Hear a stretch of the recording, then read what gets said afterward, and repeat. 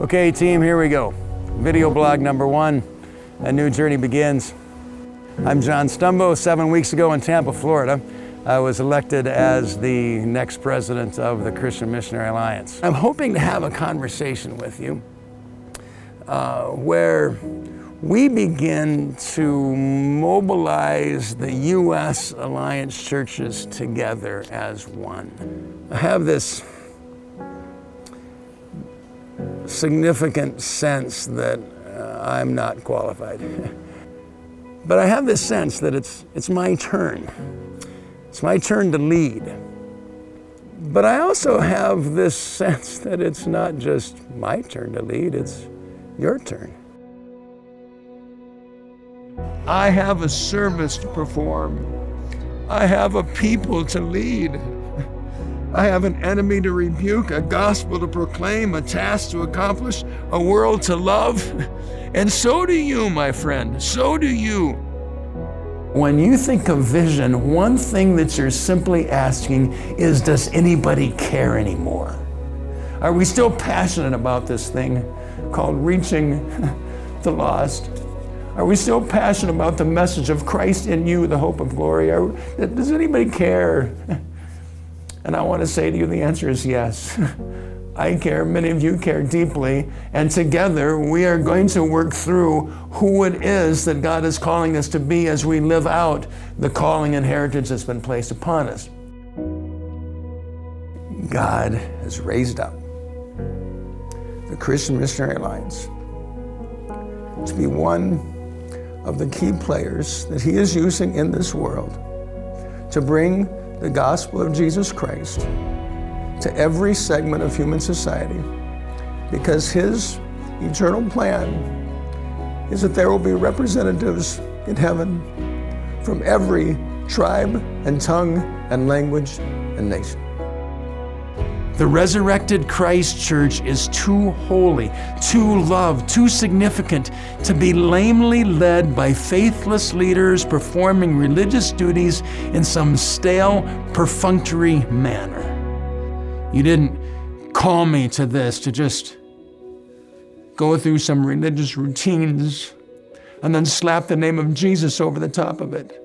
You called me to a high and holy calling, and God, would you stir in me a holy zeal, a reflection of your heart for your bride. From your churches, people are loved. Prayers are prayed. Worship of the Almighty God is heartfelt. The Word of God is declared. Holy marriages are formed and defended. Widows are supported. Missionaries are raised up, sent out, and supported. Souls are rescued from Satan's clutch and baptized into the powerful name of Jesus. What we are doing is no small thing. It's of eternal significance. Together we have one chance at this thing called making use of our life to serve the Lord who called us. That this has given me a greater sense of purpose, of destiny, of urgency. The lostness of man alone, if that's all that's beating in our heart, that's not sustainable. None of us can minister long-term under that kind of weight. In a loving, joyful, life-giving kind of way, that's sustainable. Love is sustainable. Burden alone is not. We really don't need smaller problems. We need a bigger view of God. A God who looks into every believer's heart and says, I am making you more than you are in and of yourself. Our God is able to increase our capacity. Our God is able to make us more than we are, or allow us to rise to moments that we never expected we'd be in. There's a much bigger story being written here.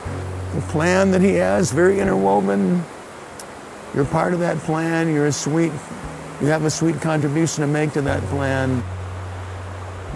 We live in a world of beauty, Christ follower.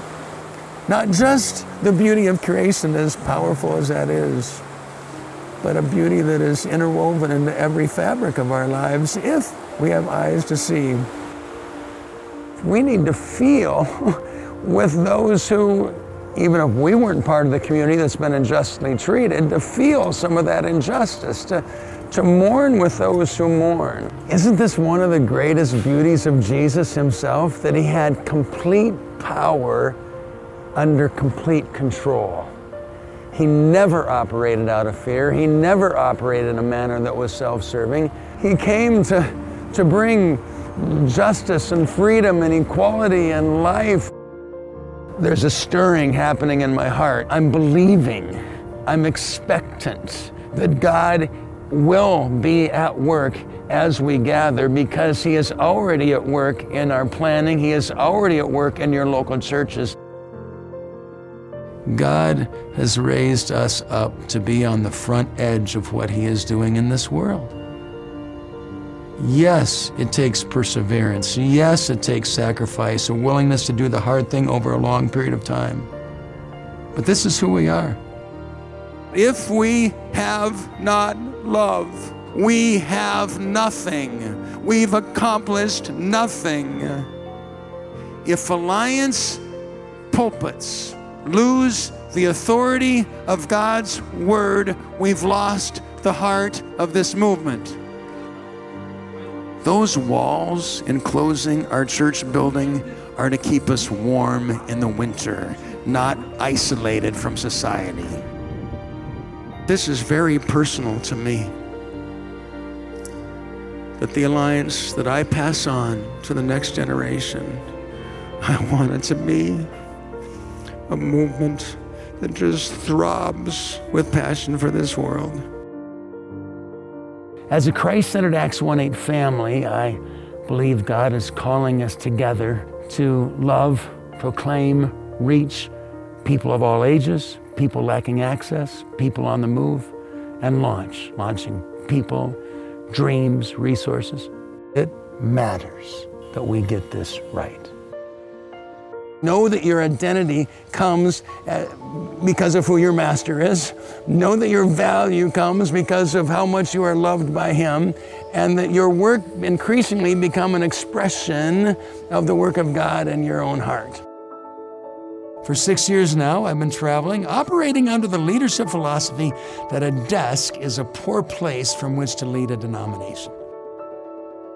Lord, would you help me that if fear is the only thing stopping me, may it never win again. Fear has the power to make us smaller people, where we resist change. Fear has the ability to make us less loving, narrower, less able to take risks, stuck kind of people. You see, whenever we act out of fear, we're going to do things that are smaller, lesser. Please don't see all the fruit of your labors as single generational, one generation of impact. No. The fruit often is multi-generational, going on and on and on.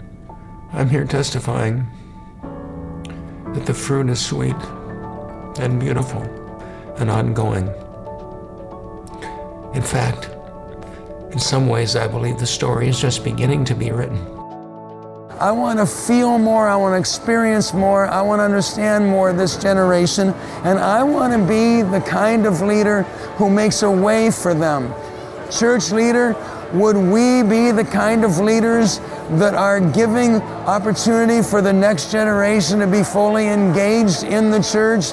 May we be the kind of leaders that open doors, that see potential, that create opportunities. We really are better together. I know I say that phrase a lot, we're better together, but in this moment, I want to acknowledge that we're better when our cultures mix more. You don't know where your story humanly is leading on this earth.